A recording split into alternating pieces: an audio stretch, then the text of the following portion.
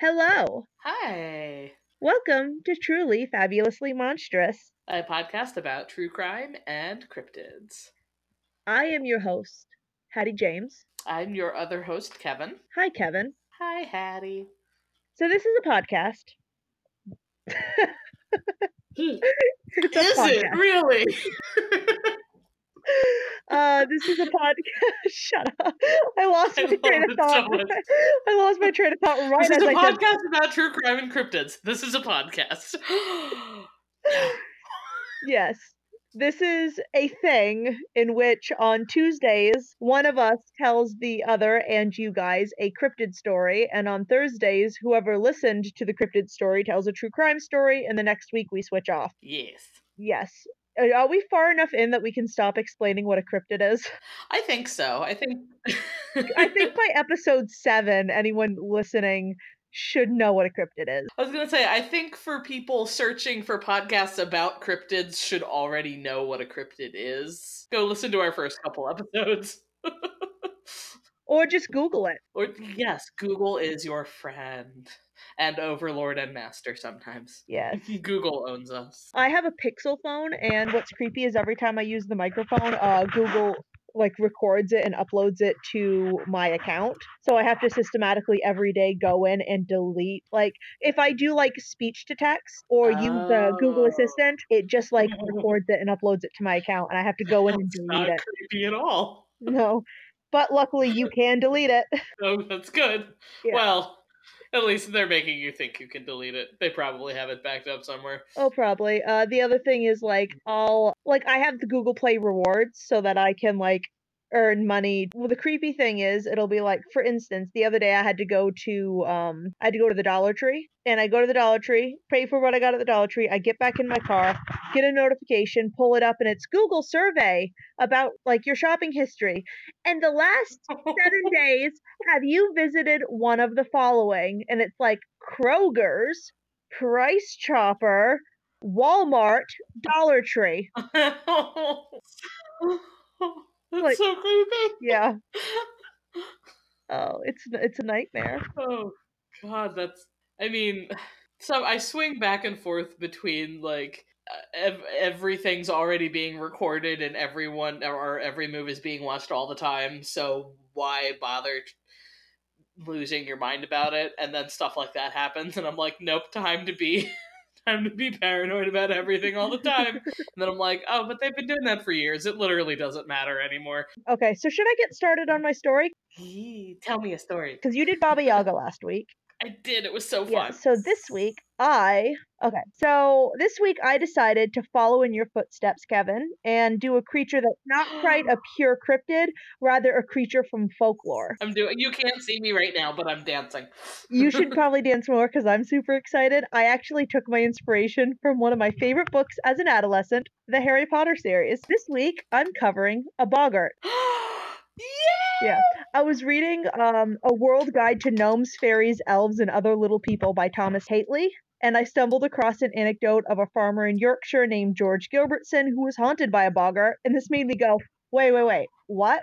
Aren't boggarts a Harry Potter thing? So, naturally, I looked it up, and lo and behold, pages and pages of not only boggarts, but creatures deriving from boggarts, as well as creatures that boggarts derived from. Oh yeah. my gosh, that's awesome. One of my favorite books as a little kid was a 2-volume series. The first one was just called The Boggart, and it was about a family in Canada who inherits a castle in Scotland, and they inherit the boggart that lives in the castle, and the boggart ends up following them home to Toronto. And it's one of my favorite books of all time because it's not a malicious boggart. It's just kind of there to almost kind of like a very non-malicious poltergeist almost. And he's just like, Canada's weird. Why is it so cold? Oh my God, it was one of my favorite books ever of all time. Tell me about boggarts. I'm so excited. So the Mythology Wiki defines a boggart as a creature of English folklore. It can be a benevolent household guardian, like what you just said, But more often than You not, it know, is a malevolent goblin-like creature. he's here to fuck Oh up your yeah, shit. Wikipedia states that it can inhabit houses, marshes, fields, and pretty much any place it frickin' wants. Again, going to what you said about that story, some stories describe them more like a poltergeist, like with Kate Lee describing Gilbertson's experience, and sometimes they are like an imp, pretty much, or a devil or a demon. Like I said, the anecdote about Gilbertson's experience, that was a malevolent poltergeist. Bread and butter would go missing from their table. Milk Oh, containers would be crushed by invisible hands right in front of their eyes. The bed curtains would move and shake, open and close, open and close. was he malicious or was he just bored? Huh. There was a little hole in a cupboard, like a cupboard door. There was a knot, and the knot fell out, so it was a hole. And a kid put a Okay. horseshoe pin in it, one of the boys, and the boggart yeeted it straight at his head. Oh This became no. a game for them though, where they would put it in and then duck as the boggart yeeted it. Maybe, well, once again, is it malevolent or is it the boggart being like, hey, I live in this cupboard, stop putting shit You in my see, window? you could think that, except for the fact that at night it would put pressure on the kid's chest to the point where they couldn't breathe, and it wouldn't release until a parent came into the room to save the kid. And when the Oh. Gilbertsons were like, you know what, I'm done with this, F this, I'm moving, and they packed up all their furniture into a wagon, got halfway down the road when a neighbor stopped and was like, whoa, whoa, whoa, why are you moving? And they were like, I can't with this boggart anymore, man. And then they heard a voice from their furniture in their wagon go, "You can't get rid of me." So they said, "Darn it," and went home. Yeah, because it's not like a ghost. It Yeah, can follow you. Be like, oh, we're moving? Sweet. Where are we yeah, moving? I'm part of this family. You can't yeah, get rid of pretty me. much. So according to Wikipedia, the mythological wiki, and pretty much every other source I could find, the boggart's hobbies include causing milk to sour, hiding objects, scaring townsfolk, playing pranks, laming dogs, and kidnapping children. That's not funny, but what? Wow, what a left turn. It's like harmless pranks, harmless pranks, harmless pranks, kidnapping. Oh, and laming dogs. Oh yeah, that's Yeah. not harmless. That's mean. Boggarts tend to be creatures that torment kids, especially if they are naughty. Be good, or the Oh yeah. family boggart will get The you. name either derives from the Middle English word buggy, which it means frightening thing, or the Welsh word bog, Okay. which means evil spirit, goblin, pest, or bug. It may even derive from the Old Scottish word bogle, which means goblin. This is the part I found cool. Other names for the boggart include bugbear, boggle, bogeyman, and boogeyman. Bugbear? Isn't that a class? Isn't that a class of Oh character yeah, from when I Dungeons and looked into Dragons? the bugbear, it said see also like that part. It said bugbear in Dungeons and Dragons. The bugbear is just a monstrous, impish, goblin-like creature that plays pranks and haunts marshes, kidnaps children, and terrorizes families. So a boggart. Okay, so apart from the Yes. kidnapping children, me. So in Scottish lore, the boggart or the bogill is a name used for a variety of malevolent creatures, including but not limited to Shelly goats, which are river goblins, the barghest, which is a black Mm-hmm. dog or a grim-like creature, brags, which are Ooh. shapeshifters, and sometimes they'll use boggart or bogill to describe giants. Yeah, however, most versions and Interesting. encounters with boggart in lore describe them, while varying in size and appearance, as a small humanoid goblin-like creature. The Gilbertsons' description was that of an invisible force, though, so depending on the encounter and lore, this does vary.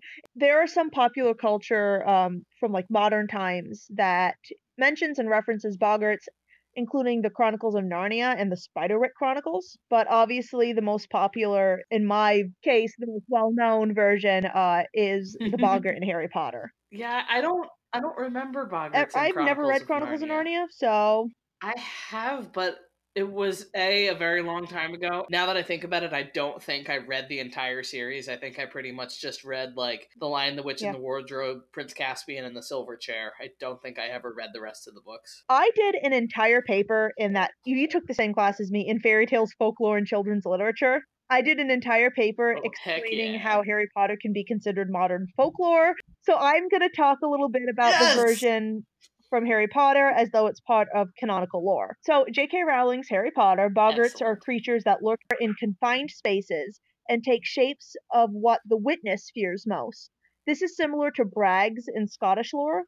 Rawlings Boggart usually just sits there in closets, wardrobes, trunks, and the like, rattling things around and shaking things up.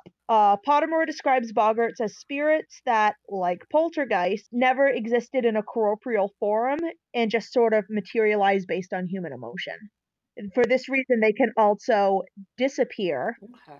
just like a poltergeist can go away, but more often than not, and by the way, I'm getting all this from Pottermore and from my experience reading the books. Nice. But more often than not, when one boggart disappears, another one will take its place. The fact that they can materialize and dematerialize based on the human emotion in the household, they feed off of emotion. And that's why they shake whatever container they dwell in, which is to spark fear, and why they shapeshift into what the viewer fears the most. That's cool. And now I'm thinking of the app Hogwarts Mystery. When you get to the levels where there's boggarts guarding like the next thing you're supposed to find, and you do the spell to get rid of the boggarts, and the boggarts are taking the shape of you know who. And when you cast ridiculous on them, they transform into you know who dressed as a clown. Which is more terrifying than I was like, yeah, I was like, how is this less scary? I'm looking at my character, like, just starts to kind of like cackle laughing. I'm like, you're the monster Yeah. here. You think that's funny. Yeah, that's That's terrifying. I don't like terrifying. that. Moving on from Harry Potter, there's an old folk. No, seriously, we talk about Harry Potter. This is going to be like a 3-hour podcast. There's an old folk tale known as The Farmer and the Devil, in which a boggart inhabited a field that a farmer purchased and demanded that they share the harvest. The farmer then formulated a way to rob the boggart of his share. For that reason, he asked if he wanted to claim vegetables that formulated below ground or above ground. The boggart claimed he wanted the root vegetables, so the farmer only planted wheat. When the boggart realized that he had Rude. been bamboozled, he declared that next time he only wanted that which was harvested above ground. So the farmer then planted potatoes. Rude. Yes, the boggart, frustrated at this point, left the field to dwell elsewhere, and the farmer lived happily ever after without a boggart haunting his field. Now, this suggests a couple things. This both suggests that the boggart is very territorial because obviously somebody went into his field. So he's like, if you're going to live in my field, you're going to pay me half your yield. But it also suggests that boggarts are gullible in the fact that the boggart fell for an obvious ruse.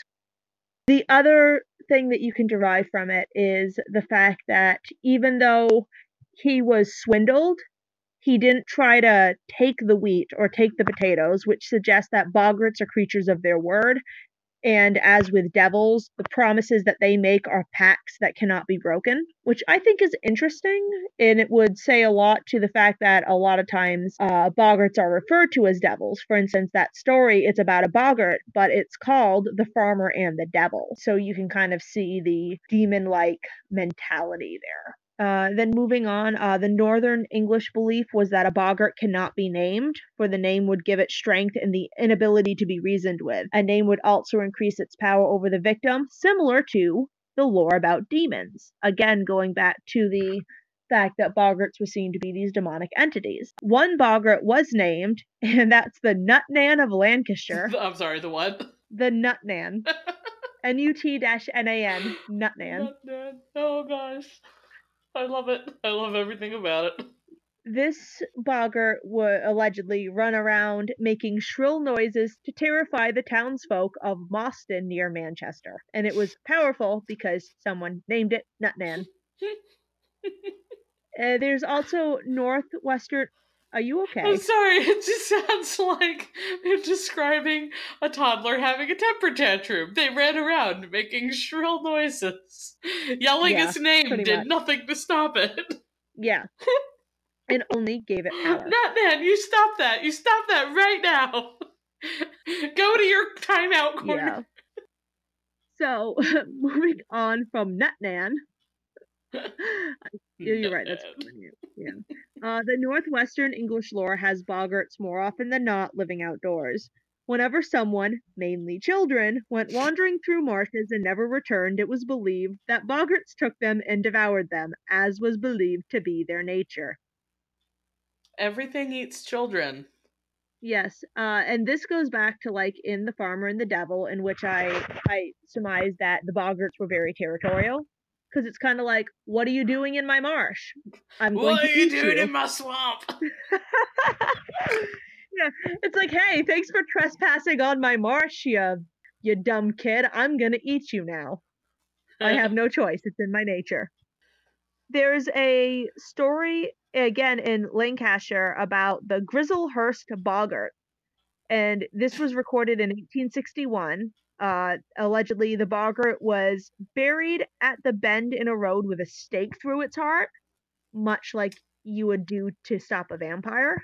Ouch. Yes. However, probably because it had a name, the Grizzlehurst boggart, it did not seem to work to subdue it because the boggart was still able to terrorize the village, slamming doors of local farmhouses, laughing maniacally. At one point, there was a pregnant farmer's wife, and it would like slam the doors of her house, laugh maniacally, like I said, and then when she like lit a candle to, try to figure out who was there, the candle flame went blue, and then all she could see was his red eyes. Oh. Oh no, Yeah, don't like that. no, no one likes that. It's not a fun time. Maybe he was just angry because they named him Grizzlehurst. And Yeah, then I was like, maybe oh he was crap, I also killed the mad sound. because they drove a freaking stake through his heart and buried him at a bend in the road. That would kind of make me mad. Yeah, that's rude. It's very rude. There was one story, one folk tale of a boggart, which is a Northumbrian folk tale called the Headley Cow. And this is a story of a woman who finds a pot in the road, and she decides, foolishly, to bring it home and use it as a flower pot. When she picks it up, she finds it's heavy, as it is filled to the brim with gold. And being a poor woman, she decides to drag it home in her shawl to have gold, just to get money in order to, not be poor. After a while of dragging it, the pot turns into a hunk of silver, which she deems more practical as it will catch a pretty penny but be less likely to be stolen. Then she keeps on going with her hunk of silver, only to find that it turned into a brick of iron, which she then goes, okay, this will be easier to sell, and again, less likely to be stolen. So she's dragging along the brick of iron when all of a sudden it turns into a rock. Oh no. But she goes, oh, this rock will make an excellent doorstop. So she starts bringing the rock home. I like this lady. Yeah. And she gets to her home when all of a sudden the rock turns into a boggart named Headley Cow, who is under the conclusion that the prank he just pulled ruined this woman's day, as she believed that she was going to be getting a lot of money, and then all of a sudden has nothing. So Headley Cow cackles and saunters off back into the woods. And this woman realizes that she just saw the Headley Cow boggart. So goes, oh, how lucky am I to have been able to have a rare chance at seeing this creature. And I that's the end of like the this story. lady. Yeah. This story, as with most folk tales and fables, has a moral lesson that there is always a silver lining. Aww. Yeah, so this serves as a good example of how a boggart was often used as a literary device in order to teach a lesson. For instance, The Farmer and the Devil taught the audience to always use wit and intelligence. And a child wandering through a marsh goes missing, and they're like, oh, don't go into the marshes. The boggart will devour you. Oh, don't misbehave, or a boggart will enter the house and sit on your chest. Boggarts were always depicted as being especially cruel and malevolent towards children. Terrify your children into obedience. Yes, terrify your children into obedience. And from this, it spun into, as I said, another name for it is the boogeyman. So the boggart has, yeah. So the boggart kind of transcends into the monster that looks under naughty kids' beds when they won't go to bed, or the monster hiding in the closet for the kid who misbehaves. Interesting. Yeah. So if you've been scared that there's a monster in your closet, it's probably a boggart. You should probably cast Ridiculous on it. That's really cool. It was probably from the beginning used as there's a couple different ways that you can interpret this. The first one is that it's always been a literary device used to scare children into obedience or to teach lessons. The other way you can interpret it is the boggart is a scapegoat creature used to explain the unexplainable. Okay. When you hear a noise that you don't understand, or when kids go disappearing, wandering through marshes or woodlands. A good way to comfort is to give it a name, to give it, this is a boggart, this is a bugman, this is A bugbear. this is a bugbear, this is a boggle, a boggart. This has a name, we know what it is. If your kid goes missing, it's because the kid misbehaved and wandered where they weren't supposed to be, and the boggart got them. You know, a way to explain something happening in a village that no one knew how to explain. Oh, that's so cool. And yeah, that's the story of the boggart. So Yay! Ah, that's really interesting. I didn't know half that no, stuff. it's really, neither did I until I started reading it. I'm like, this is so cool. For some reason, my iTunes just opened, and I don't know what's happening. Oh God, what's happening? What's boggart. happening? What's happening? Why A is this boggart. happening? It just opened and started playing Bob's Burgers. So I was like, what is going on? Listen, the boggart in your house just really wants to watch Bob's Burgers. Oh gosh. All right. Anyways, should we tell people where they can find us? Yes, let's do that. Twitter, let's start there. You can find us on Twitter at TFABMonsterPod. You can also find us on Instagram at Truly Fabulously Monstrous, which is also the handle used for our Gmail, trulyfabulouslymonstrous@gmail.com. Send us your stories. Send us the boggart in your closet. Tell us where we can find a boggart in the Chronicles of Narnia, since neither of us seem to know. Oh yes, please, because please comfort me and tell me it's in a book that one of the ones that I haven't read, because if it's in Silverchair, I'm gonna be mad because that was my favorite one, and I do not remember. You also a boggart speed in that read, one. Kevin. I also haven't read that book since I was like 10. So yeah, those are the places you can find us. Send us your stories. Send us any corrections. Follow us. If you like this podcast, you should follow us on whatever streaming service you are using to listen to our voices. And leave comments so that we can know how we're doing and love us. Give us attention. We crave it. Okay. But I think that's all for this episode. So signing off. Hope to see you. Yep, we'll be here next time for a true crime story. We'll be there. Bye. We hope you will too.